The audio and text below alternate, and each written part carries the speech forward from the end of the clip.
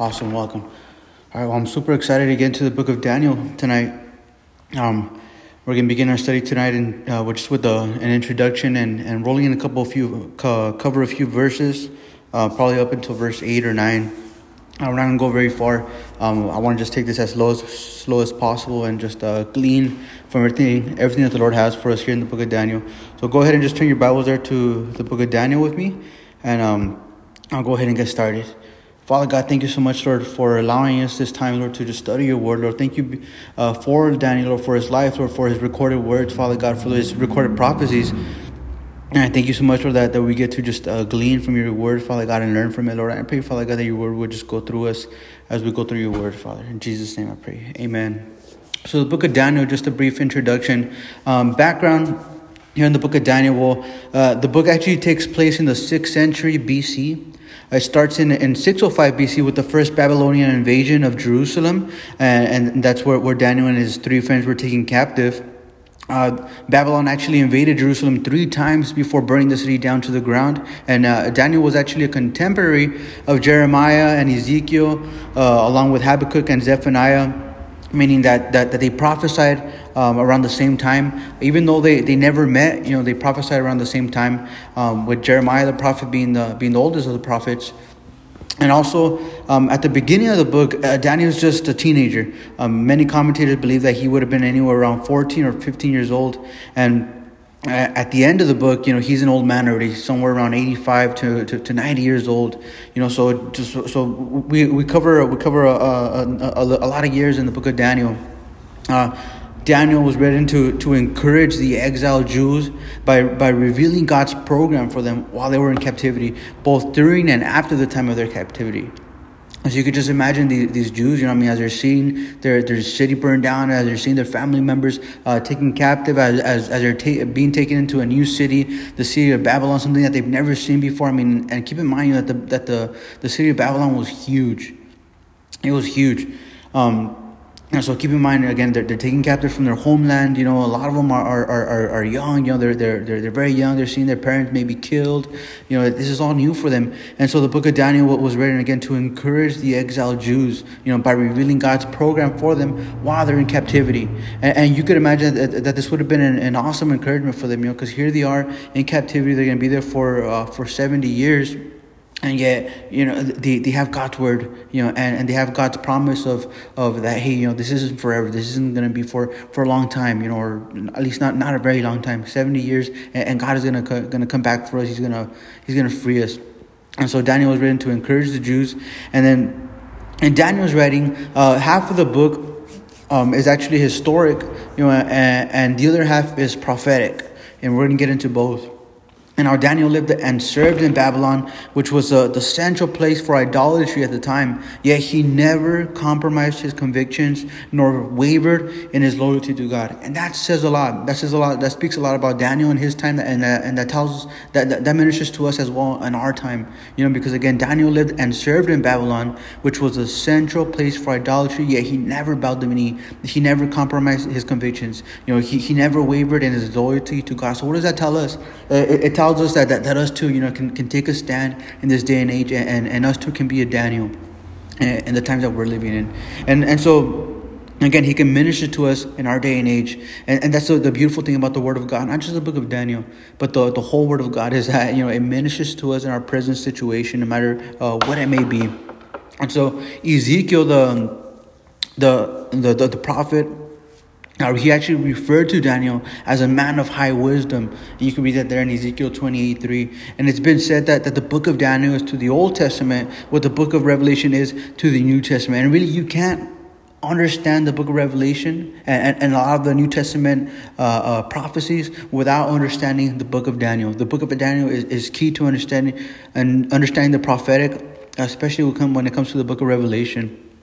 Jesus referred to Daniel there in Matthew 24:15 and referring to what's known as the abomination of desolation. And so it was Sir Isaac Newton. I love this quote from him. It was Sir Isaac Newton who said, "To reject Daniel is to reject the Christian religion." Man. And so with that, we'll go ahead and get into verse 1 of the book of Daniel. I'm going to go ahead and read from verses 1 through 4. You can follow along. And so verses 1 through 4 says, in the third year of the reign of Jehoiakim, king of Judah, Nebuchadnezzar, king of Babylon, came to Jerusalem and besieged it. And the Lord gave Jehoiakim, king of Judah, into his hand with some of the articles of the house of God, which he carried into the land of Shinar to the house of his God, and he brought the articles into the treasure house of his God. Then the king instructed Ashpenaz, the master of his eunuchs, to bring some of the children of Israel and some of the king's descendants and some of the nobles, young men in whom there was no blemish, but good-looking, gifted in all wisdom, possessing knowledge and quick to understand, who had ability to serve in the king's palace, and whom they might teach the language and the literature of the Chaldeans. We'll stop right there. So again, the book of Daniel opens up by quoting fulfilled prophecy. And so again, Daniel opens up his book. He opens up his writings. He opens up, his thoughts by quoting fulfilled prophecy. What do I mean by this? At this point in history, the Babylonian Empire had full control of the region from Egypt all the way down to the Persian Gulf. King Nebuchadnezzar had begun his first of 3 deportations of the Jews from the southern kingdom of Israel, which is known as Judah. The northern kingdom had already long been in captivity at this point to Assyria. And so the prophet Jeremiah had actually prophesied, and he warned the king of Judah that this would happen as a result of the rebellion against the Lord. Now, Isaiah the prophet also prophesied there in Isaiah 39, 5 through 7. You can follow along. It says this, Then Isaiah said to Hezekiah, Hear the word of the Lord of the hosts. Behold, the days are coming when all that is in your house and what your fathers have accumulated until this day shall be carried away to Babylon. Nothing shall be left, says the Lord, and they shall take away some of your sons who will descend from you, whom you will beget, and they shall be eunuchs in the palace of the king of Babylon. And if that wasn't enough, and listen to the words of Jeremiah.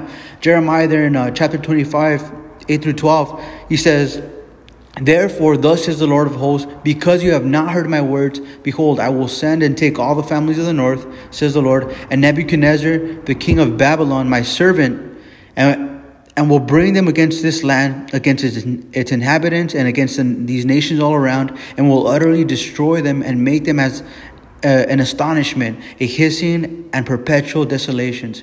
Moreover, I will take from them the voice of mirth and the voice of gladness, the voice of the bridegroom and the voice of the bride, and the sound of the millstones and the light of the lamp. And this whole land shall be a desolation and an astonishment, and these nations shall serve the king of Babylon 70 years. Then it will come to pass when 70 years are completed that I will punish the king of Babylon and that nation, the land of the Chaldeans, for their iniquity, says the Lord, and I will make it a perpetual desolation. That just amazes me. That just amazes me. So we read this, and I think to myself, man, can we believe God's word? Can we trust God's word? I mean, if it says something that will come to pass, should we think of him as a liar? No. God's prophetic word to Isaiah, to Jeremiah, it came true. It came to pass. And so if God has promised us something, if God has given us something prophetic in his word or any promise, we could believe God to be true. And not a liar. We can trust God's word and God's promises to us as well. If they stood true to Daniel, to Jeremiah, to the whole nation of Israel and the southern kingdom of Judah at this time, then they stand true for us as well. God is not a liar. The Bible tells us that God is the same yesterday, today, tomorrow, forever. And he can't lie because it goes against, his very being, who he is. He cannot lie. And so we could trust God's word. We could trust God's promises to us. And that for me is just of great comfort, especially in this day of age. And so we're introduced to, in the very first verse, to a king of Judah, his name by the name of Jehoiakim. We're told that he's Jehoiakim, the king of Judah. And so history tells us that this was 605 BC. And that at this point in time, Judah had made a treaty with Egypt and sought them for protection. And so Egypt had invaded Babylon, and as a response, this young Nebuchadnezzar, Prince Nebuchadnezzar at this time, he's not yet king, but at that time, Prince Nebuchadnezzar chased them out and defeated them. And because Judah had allied with Egypt, Nebuchadnezzar overtook them as well. And then we're told there in verse 1 again, and the Lord gave Jehoiakim into his hand. Man, it was the Lord's doing. So there were mainly 2 reasons why God allowed Judah to fall into the hands of the Babylonians. One was God was punishing them for idolatry. And 2, God was making up for their failure to give the land its Sabbath rest. Now, what I mean by that? Well, when the children of Israel came out of slavery in Egypt and into the land God had promised them, the promised land, the land of the Canaanites, God through Moses gave them specific instructions concerning that land that he was to give them. And you can read about it there in Leviticus 25, verses 2 and 4. I'm going to go ahead and read it for you in the NLT. And this is God's instruction to the nation of Israel through Moses. He said, "Give the following instructions to the people of Israel. When you have entered the land I am giving you, the land itself must observe a Sabbath rest before the Lord every 7th year. For 6 years you may plant your fields and prune your vineyards and harvest your crops, but during the seventh year, the land must have a Sabbath year of complete rest. It is the Lord's Sabbath. Do not plant your field or prune your vineyards during that year." So for more than 400 years, they neglected to give the land its rest as God had commanded them. So they were allowed to till the ground for 6 years, but the seventh year, God commanded them to do no work on the land. And God was going to provide from that whole year. I mean, man, you would think, man, you get a whole year off work. I mean, I would be excited for that. Knowing that you're getting a whole year off work and it's going to be paid. And so this was the deal that the Lord made with His people. The 7th year, don't work the land, but yet God was going to provide for them. But yet they neglected to give the land its Sabbath year rest for about 490 years. And so now God was going to give His land its rest. Its forceful rest. Now this is amazing. So because after some time, they probably figured that God had maybe forgotten about those words, or maybe they thought that God didn't mean it, when He said, "Oh, you guys better give the land a rest for 7 years." They gone on for more than 400 years, neglecting God's command. And after a while, they're probably thinking, "Oh, maybe God forgot. Maybe God's not looking. Maybe God doesn't care anymore. Maybe He wasn't as serious as we thought He was about this command, about this whole giving the land its rest." They were in direct sin and rebellion against God for over 400 years for doing this. And I mean, the idea behind this is, that just because God's justice is prolonged doesn't mean it's not going to come. Just because His justice is prolonged, doesn't mean it's extinguished. Just because His justice is prolonged doesn't mean it's not going to come. For them, they probably thought it wasn't going to come. It's been 100 years goes by, nothing happens. 200 years goes by, nothing happens. 300 years goes by, they're still working the land, not giving a rest. They're thinking they probably long forgot about God's command, or they're not even paying attention to it anymore. They thought, man, well, maybe God forgot, maybe God doesn't care, maybe it wasn't that serious. But we see that God wasn't going to allow sin to go uncondemned, unchecked, and for us as well, for this world that we live in as well. God is not going to allow sin to go uncondemned, though it may seem like it, right? It's easy to look around at the world today, and see the things that are going on, and see all the corruption, in high places, in government offices, and in the government pretty much, nationwide, and our own cities, and everywhere you look, you turn on the news and you see injustice, and it's easy to think that, man, well, all that injustice is going to go uncondemned, unchecked, but not so. Though it's prolonged, in the eyes of God, justice is not going to go unchecked. And so we can vouch, we can bank on that. We know that for sure, that that God is going to bring justice. One, at the second coming of Christ, at the judgment seat of Christ as well.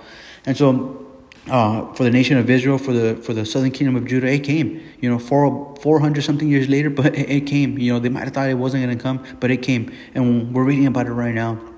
And so we're told that among those captives, in this first wave, we're told that those who were taken were the king's descendants. It says some of the nobles. These were young men with no defects, good looking, sharp guys, young, wise, knowledgeable, with an ability to learn quickly. So these guys were sharp. They weren't just any old dummy off the street. When Nebuchadnezzar came and he took all these guys captive, he had a plan.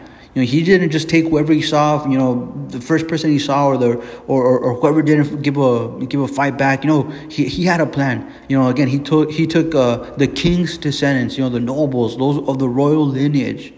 Again, some of the nobles, young men with no defects, good looking, young, wise, knowledgeable, with an ability to learn quickly. These were actually princes, of the royal family, not just anybody. And what Nebuchadnezzar was doing was taking away any possibility of any other king rising up and rebelling against him once he leaves. That's what he was doing. I mean, He takes away anybody who's going to succeed the throne, and with that, he has full control of the king, right? He takes away all the young guys, all the guys who are able to fight, all the guys who are smart, all the guys who are wise, all the guys who give the king any counsel. He takes the sharpest of the sharp, and again, what he was doing is that he was taking away any possibility of another king rising up and rebelling against him. Nebuchadnezzar is not dumb. He knows what he's doing. This guy is skillful in what he does. That's what he does. He goes around and he conquers nations. The nation of Babylon, the empire of Babylon, became the strongest of its day. It became a world empire. Because Nebuchadnezzar was going around. And as he was overtaking these cities, again, he would take captives. He would take the smartest of the smart, and instead of killing them, instead of making them slaves, he would use them for his advantage. And that's what he was about to do with these young men from Judah. And so again, he took the best of what they had, the men, and also we're told that he took the articles of the house of God, meaning all those priestly things, and the finest young men of the royal family, the kingly things. So he took both the priestly things and the kingly things. Now you can imagine the despair that came upon the nation of Judah at this point. They've got nothing. They've been completely wiped out. Yeah, they have a king, but he's pretty much like a dummy king, right? He has no power. He's just listening to orders from Nebuchadnezzar now. He's just a dummy king, and so we see that Nebuchadnezzar intended to brainwash these boys, and turn them and have them serve under Babylon, right? It was Adolf Hitler actually who said, "Whoever has a youth has the future." Whoever has a youth has the future, and this was Nebuchadnezzar's mentality, right? Whoever has a youth has the future. But these weren't ordinary boys. Though the nation as a whole had bowed the knee to idolatry, these 4 young guys worshipped and served the God of their fathers with a holy reverence. Daniel and his 3 friends, these were just 4 among probably hundreds of young men who were taken. But yet the book of Daniel focuses in on Daniel himself and his 3 buddies. Because again, these weren't just ordinary Jewish boys. Again, though the whole nation as a whole had bowed their knees to idolatry, they had allied with Egypt. They had allied with Egypt's gods. These 4 young men in specific worshipped and served the God of their fathers with a holy fear and a holy reverence. And this is why they stood out. Notice what it says in verse 5. It says, "And the king appointed for them a daily provision of the king's delicacies and of the new wine which he drank, and 3 years of training for them, so that at the end of that time they might serve before the king. Now from among those of the sons of Judah were Daniel, Hananiah, Mishael, and Azariah. To them the chief of the eunuchs gave them names. He gave Daniel the name of Belteshazzar, to Hananiah Shadrach, to Mishael Meshach, and to Azariah Abednego. But Daniel purposed in his heart that he would not defile himself with a portion of the king's delicacies, nor with the wine which he drank. Therefore he requested of the chief of the eunuchs that he might not defile himself." We'll stop right there. Now, notice that the king didn't force these boys to learn the ways of the Chaldeans. He didn't force them. He didn't say, "All right, here you go. You have no choice. Now learn these books. Learn this language. Eat this food." No, he didn't force them. He didn't force these boys to learn the way of the Chaldeans and serve him. But instead they are taught and enticed. Not forced, but enticed. And enticed how? Well, we're told with the finest food that Babylon has to offer. They'd be eating what the king is eating. Can you imagine that? Can you imagine eating what the president is eating every single day? Right? I'm guessing ribeye steaks, the filet mignon, the best of the best. Right? They'd be eating what the king is eating himself. They'd be eating from the king's cafeteria. The best wine that the vineyards of Babylon has to offer. They'd be separate from the common folk, from the slaves, from the nobodies. Right? They'd be kind of elevated with the elite. And the whole idea behind this is that, it's like, all right, they get them used to the fancy stuff. They get them used to the king's delicacies. They get them used to the finest of the finest foods there in Babylon. And they get them so used to it that they won't want to go back to their Jewish diets. Right? They're not going to force them to eat this. They want to entice them so that these young boys can make a decision for themselves and not want to go back to their Jewish diets. That's what the world tries to do to us, right? It tries to entice us with its delicacies. It doesn't force us to serve it, right? The world doesn't force us to serve it. Our sin, all of our sinful pleasures, what does it do? It entices us little by little so that we make our own choice and we bow our wills to serve our flesh, to serve our sinful nature, to serve this world, right? I mean, this world, it gets us hooked on its best foods, so to say, its finest pleasures, its latest gadgets, so that we would become so hardened and comfortable in our position to not seek God. I mean, there are so many distractions today, guys, right? I mean, I was so distracted even just driving over here. I'm trying to listen to a study, and I'm driving here. I'm looking at the billboards. I'm getting distracted by all kinds of things. Commercials. It's like, man, the world is moving at 1,000 miles per hour, right? Just throwing things at you with every mile, with every second, right? There are so many distractions, and the agenda of the world, Satan's agenda, because he's the prince of this world, is to just bring you distraction after distraction, right? And his agenda is to entice you. He's trying to entice you to serve him, to serve the world, and to forsake God. And how's he going to do that? With the lust of the flesh, the lust of the eyes, and the pride of life. He's going to put before you the best of the best that this world has to offer, so that you can make a choice to bow your will, to bow yourself to the world and to its delicacies, right? I mean, just look at this whole pandemic. These online services, no more in-person services, and how many people are just so comfortable, just listening to studies online, just doing church online, not having to go in person anymore, right? They're just completely comfortable and complacent. Not all of them. I recognize that there's a lot of them, a lot of people out there who have serious, underlying health conditions, and for them it's a life or death situation. They get this virus, and if they show up to church and get infected, I understand that. But they're the minority. It's a small percentage of people, right? I mean, most people who've gotten comfortable just doing at-home services, have just gotten complacent. Now, again, but these guys, these four guys, Daniel and his three buddies, again, they were being enticed, by the king's delicacies, but they weren't having it. They didn't fall for the lust of the flesh and the lust of the eyes and the pride of life, that was being offered to them on a silver platter. We're told that Daniel purposed in his heart that he would not defile himself with the king's delicacies. Now, in the midst of a people who are falling for the enticements of this world, I challenge you, dare to be a Daniel. Say, no, not me. I'm not going to fall for it. I'm not going to give in. I'm not going to bite.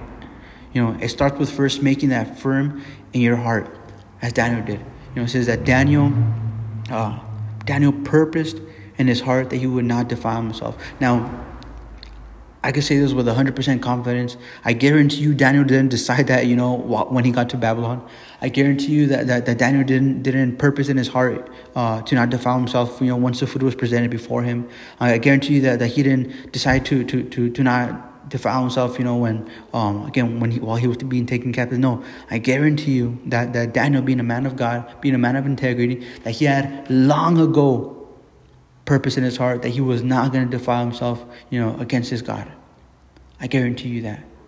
And first as well, it starts with first making that firm in our hearts. Not when we're face to face with sin, not when we're face to face with enticement, not when we're face to face, with the things of this world. But we're to make, this conscious decision, in our heart. We're to establish it firmly before any of those things come, so that when they come, our decision could be already firmly stamped and engraved in our hearts, right? Again, Daniel first purposed in his heart before he did anything else. Before he went to Babylon, before he saw the food, before he was asked, to eat this, before anything else, he purposed in his heart. So it starts with first making that decision in your heart to not defile yourself, right? And so going on, again, we're told that these guys, they were changed. Their names were changed. Again, to Daniel, was given the name Belshazzar. To Hananiah, Shadrach. To Mishael, Meshach, and to Azariah, Abednego. And again, verse 8, but Daniel purposed in his heart that he would not defile himself with a portion of the king's delicacies, nor with the wine which he drank. Therefore he requested of the chief of the eunuchs that he might not defile himself. Now, verse 9, Now God had brought Daniel into the favor and goodwill of the chief of the eunuchs. And the chief of the eunuchs said to Daniel, I fear my lord, the king, who has appointed your food and drink. For why should he see your faces looking worse than the young men who are your age? Then you would endanger my head before the king. So Daniel said to the steward, whom the chief of the eunuchs had set over Daniel, Hananiah, Mishael, and Azariah, he said, please test your servants for 10 days and let them give us vegetables to eat and water to drink. Then let our appearance be examined before you and the appearance of the young men who eat the portion of the king's delicacies. And as you see fit, so deal with your servants. So he consented with them in this matter and tested them 10 days. So what's going on? So here's Daniel again. Daniel and the guys, Daniel and the boys, they're brought before the chief of the eunuchs, and it wasn't just them four, but it was all the young guys that were brought from Judah, and so. They were presented with the king's delicacies, and what the king was going to do is that he was going to fatten them. And if he was going to fatten them up, he was going to give them what he was eating, and then after a few days, he was going to examine them, and he was going to pick, like the choices of the young men, the best looking of the young guys, pretty much like the cream of the crop of these group of young guys. And he was going to put those in his own government, under his own rule. He was going to have them serve under him. And so Daniel, again, he purposed in his heart that he was not going to defile himself. And so he talks to the chief eunuch, and we're told here that the Lord gave him favor with this chief eunuch. I love that. Because when we commit our lives to the Lord, we could be brought before kings, we could be brought before our bosses, we could be brought before the leading secretary at HR, whatever it may be, and God's going to give us favor, right? I was so blessed just a few weeks ago, almost a month now. A month. Pretty much when as some of you guys know, we've told that we went to Guatemala, on a mission trip, but before that, I was able to take time off for the pastors conference that I really wanted to go to, and now the Lord really gave me favor because I was still on probation at my new job, and so I wasn't even supposed to ask for time off.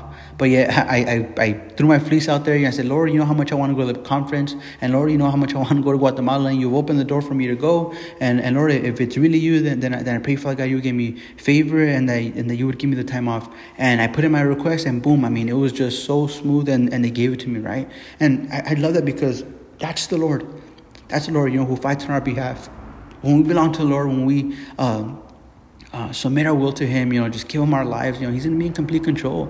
And we're told, the Bible tells us that God is able to open any door that any door that He wants, and He's able to open doors that no man can shut. So if it's of the Lord, then He's going to provide the way. He's going to open the way. And so for Daniel and his buddies, again, Daniel purposed in his heart, he was not going to defile himself. And so he pleaded, he petitioned the chief of the eunuchs. He said, look, man, he says, we can't eat this stuff, right? We're Jewish, we're kosher, our laws don't permit us to eat this food. Now, please, let us just eat salads, instead of this meat, instead of this wine, let us just eat salad and water, and so we won't defile ourselves. We want to honor our God. Now, I love this about Daniel because he didn't give any other excuse. He didn't try to kind of sugarcoat this or kind of hide the reason. He wasn't scared of any judgment. He wasn't scared of what this guy thought about him. Here he is. He's talking to the chief eunuch, in the nation of Babylon, the center for idolatry at the time. These guys have hundreds of false gods that they worship. And yet Daniel's saying, look, I worship the one true God, the God of my fathers, and I'm not going to defile myself, by eating this food. I'm not going to defile myself against him. He wasn't scared. He wasn't shy. He wasn't kind of beating around the bush. He wasn't scared to say, that he was, we could say a Christian, that he served God. No, but he said it straight up. You said it straight up, right? At work, when they asked me why I needed the time off, I told them, well, look, I'm going to go to Guatemala, and they're like, oh, you're going on vacation? No, I'm not going on vacation. I'm actually going with the church. We're going to go put on a couple pastors' conferences. We're going to bless the people there. We're going to share. I did tell them we're going to share a message of hope. We're Christians, this, that, the other. We're going to go with a bunch of churches and pastors. And they were just like, all right, cool. They didn't, maybe, they're not Christians. Maybe they didn't get, converted because of my testimony. But, again, I was able to tell them the truth, right? And I wasn't beating around the bush. I could have just said, hey, I need time off for vacation. That's it. I could have. But yeah, instead I told them exactly what I was going to do. And that's the way we should be, right? We shouldn't be scared. We shouldn't be shy. We shouldn't be, afraid to tell people what we believe, right? I mean, we live in a cancel culture where you could get canceled for anything that you say that the world doesn't agree with. You know, if you say anything contrary to the agenda of this world, to the agenda of the government, to the agenda of modern society, you know, you could get canceled immediately, right? I mean, it happens to celebrities, it happens to people, you know, much more important than us, and it happened to us, right? I mean, if somebody says, you know, somebody well-known says that, hey, man, not our religions are true. You know, the Bible says that Jesus is the way, the truth, and the life, and that nobody gets to the Father, nobody gets to heaven except by him. I mean, man, so we can get canceled for that easily, right? And so here's Daniel, you know, not fearing cancellation, not fearing his for his own life even. And he's saying, look, man, we worship God. We can't defile ourselves with this food. And so the eunuch's response, he said, oh man, he said, look, everyone's eating, you know, the best of the food, and if you guys just eat nothing but salads, you know, you're gonna be all scrawny and skinny and pale, you know, and if the king sees that you're like that, then it's gonna fall on me. It's gonna be my responsibility, you know, because it's my responsibility to feed you guys, to make sure that you're nice and strong and presentable. And if you look like weaklings, you know, and when before the king, when he examines you, that's my head, you know, I could lose my life. And so what does Daniel say to this? You know, he says there in verse 15, and at the end of 10 days, their features appeared better and fatter in flesh than all the young men who ate the portion of the king's delicacies. Thus the steward took away their portion of delicacies and the wine that they were to drink, and gave them vegetables. As for these 4 young men, God gave them knowledge and skill in all literature and wisdom, and Daniel had understanding in all visions and dreams. Man, amazing. God backed them up, right? They took a step of faith. They said, look, we're not going to defile ourselves. We worship God. We honor God. We're not going to eat this food. And then, you know, the guy says, I can't take away your diet. I can't put you on a diet. You know, you need to eat this food. You're going to be scrawny. And Daniel, just sure of himself and sure of the God whom he serves. You know, he even said, hey, look, put us to the test. He says, test your servants for 10 days and let them give us vegetables to eat and water to drink. You know, so for 10 days, they're like, all right, we're in this little testing period. You know, and he says, after 10 days, depending on how we look, then you decide, you know, what we're going to eat. And so he consented to that for 10 days. He gave him fruits and vegetables and water. And after those 10 days, it said that they looked better in appearance than everyone else. Man, that's amazing. You know, God backed them up. We see that Daniel took that step of faith, right? He took that step of faith, and God backed them up. That's how it works, you know, right? Faith along with works, right? You step out in faith, and God will back you up with the works. And so again, we're told that these guys were, after the 10 days, they were examined. They would look healthier than anyone else, and so the eunuch granted them their special diet. And so from now on, they're only going to eat vegetables and water. You know, again, verse 17. As for these 4 young men, God gave them knowledge and skill in all literature and wisdom, and Daniel had understanding in all visions and dreams. Now, at the end of the days, when the king had said that they should be brought in, the chief of the eunuchs brought them in before Nebuchadnezzar. Then the king interviewed them, and among them all, none was found like Daniel, Hananiah, Mishael, and Azariah. Therefore, they served before the king, meaning that they were like directly under the king. You know, they weren't just, you know, part of the organization. They weren't just part of the government. You know, they served directly under the king. They probably saw him every day. He probably knew them by name. You know, they probably dealt with them on a one-on-one basis. You know, and then verse 19. Then the king, 20. And in all matters of wisdom and understanding about which the king examined them, he found them 10 times better than all the magicians and astrologers who were in all his realm. That's just a lot. You know, because in all his realm, I mean, this probably would have been hundreds, if not thousands of guys that Nebuchadnezzar had under him. And among all those guys, Daniel and his buddies, Daniel, Hananiah, Mishael, and Azariah, you know, stood out from all these guys, right? Man, God is really backing them up. And verse 21, thus Daniel continued until the first year of King Cyrus. We'll stop right there. Man, I just love this.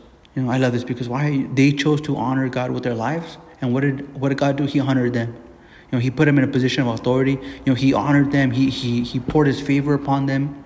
You know, he poured his grace upon them. And he elevated their position in the government. Right? He's backing them up. I mean, I love this because why? Because they first, decided to dedicate their lives to the Lord. They had purpose in their heart that they weren't going to defile themselves, and God was with them. And I love that about God, because He's not a far distant God, right? He's not this God who kind of just sees us at a distance, hears about us, and is not aware of our current state or our current affairs. No, but God is a personal God. He's a personal God, and He takes it personally, when somebody comes against one of His kids, one of His sons, one of His daughters. And so here's Daniel, he's trusting the God of his father. He's trusting his God. He says, hey, look, man, put us to the test. God's going to back us up. God did back him up. And then once they were examined again, it says that to these guys, they were given knowledge and skill and all literature and wisdom, and Daniel had understanding in all visions and dreams. And we're told that again, that among all the guys who were examined, these stood out from all of them. Now, that's interesting to me, because again, these guys who were taken captive were all taken captive from the same nation, right? From Judah. They should have been all serving God. They should have all been worshiping God. They should have all been, skilled in the law and wisdom and all these things. But yet they weren't. Maybe for whatever reason they compromised their lives. I don't know. But these four guys, who we know for sure had dedicated their lives to the Lord. Again, they stood out. I love that. What that tells me is that we could take a stand for the Lord in this day and age as well. We can take a stand for the Lord in this day and age as well. Despite the way the world is going, despite the way society is going, despite the way that modern thought is going. We could take a stand in our God. We could take a stand in our faith. We could take a stand for God. And God's going to honor that. He will. I guarantee you, if you pray to the Lord and say, Lord, I'm dedicating my life to you, and I pray that you would give me wisdom, He will. How do I know that? Because it's a promise from Him. James tells us in the book of James, he says, if anybody lacks wisdom, let him ask of God, who gives freely to all. Now in the Greek, what how that says is that since anybody lacks, if anybody lacks wisdom, but actually says since we lack wisdom, ask God and He will freely give it to us. He will. If you're at work, if you're at a job, at school, wherever you may be, I guarantee you, ask God for wisdom. Pray that the Lord will give you favor in your job and in those interviews, and He will. I mean, I've seen it countless times in my life, right? And again, what God would do for one of His kids, He'll do it for all of His kids. If you could do something like that for Daniel, for Hananiah, Mishael, Azariah, He'll do it for us as well. So you could take comfort in that. Amen. We'll stop right there and we'll pick it up in chapter 2 next week. God bless you guys.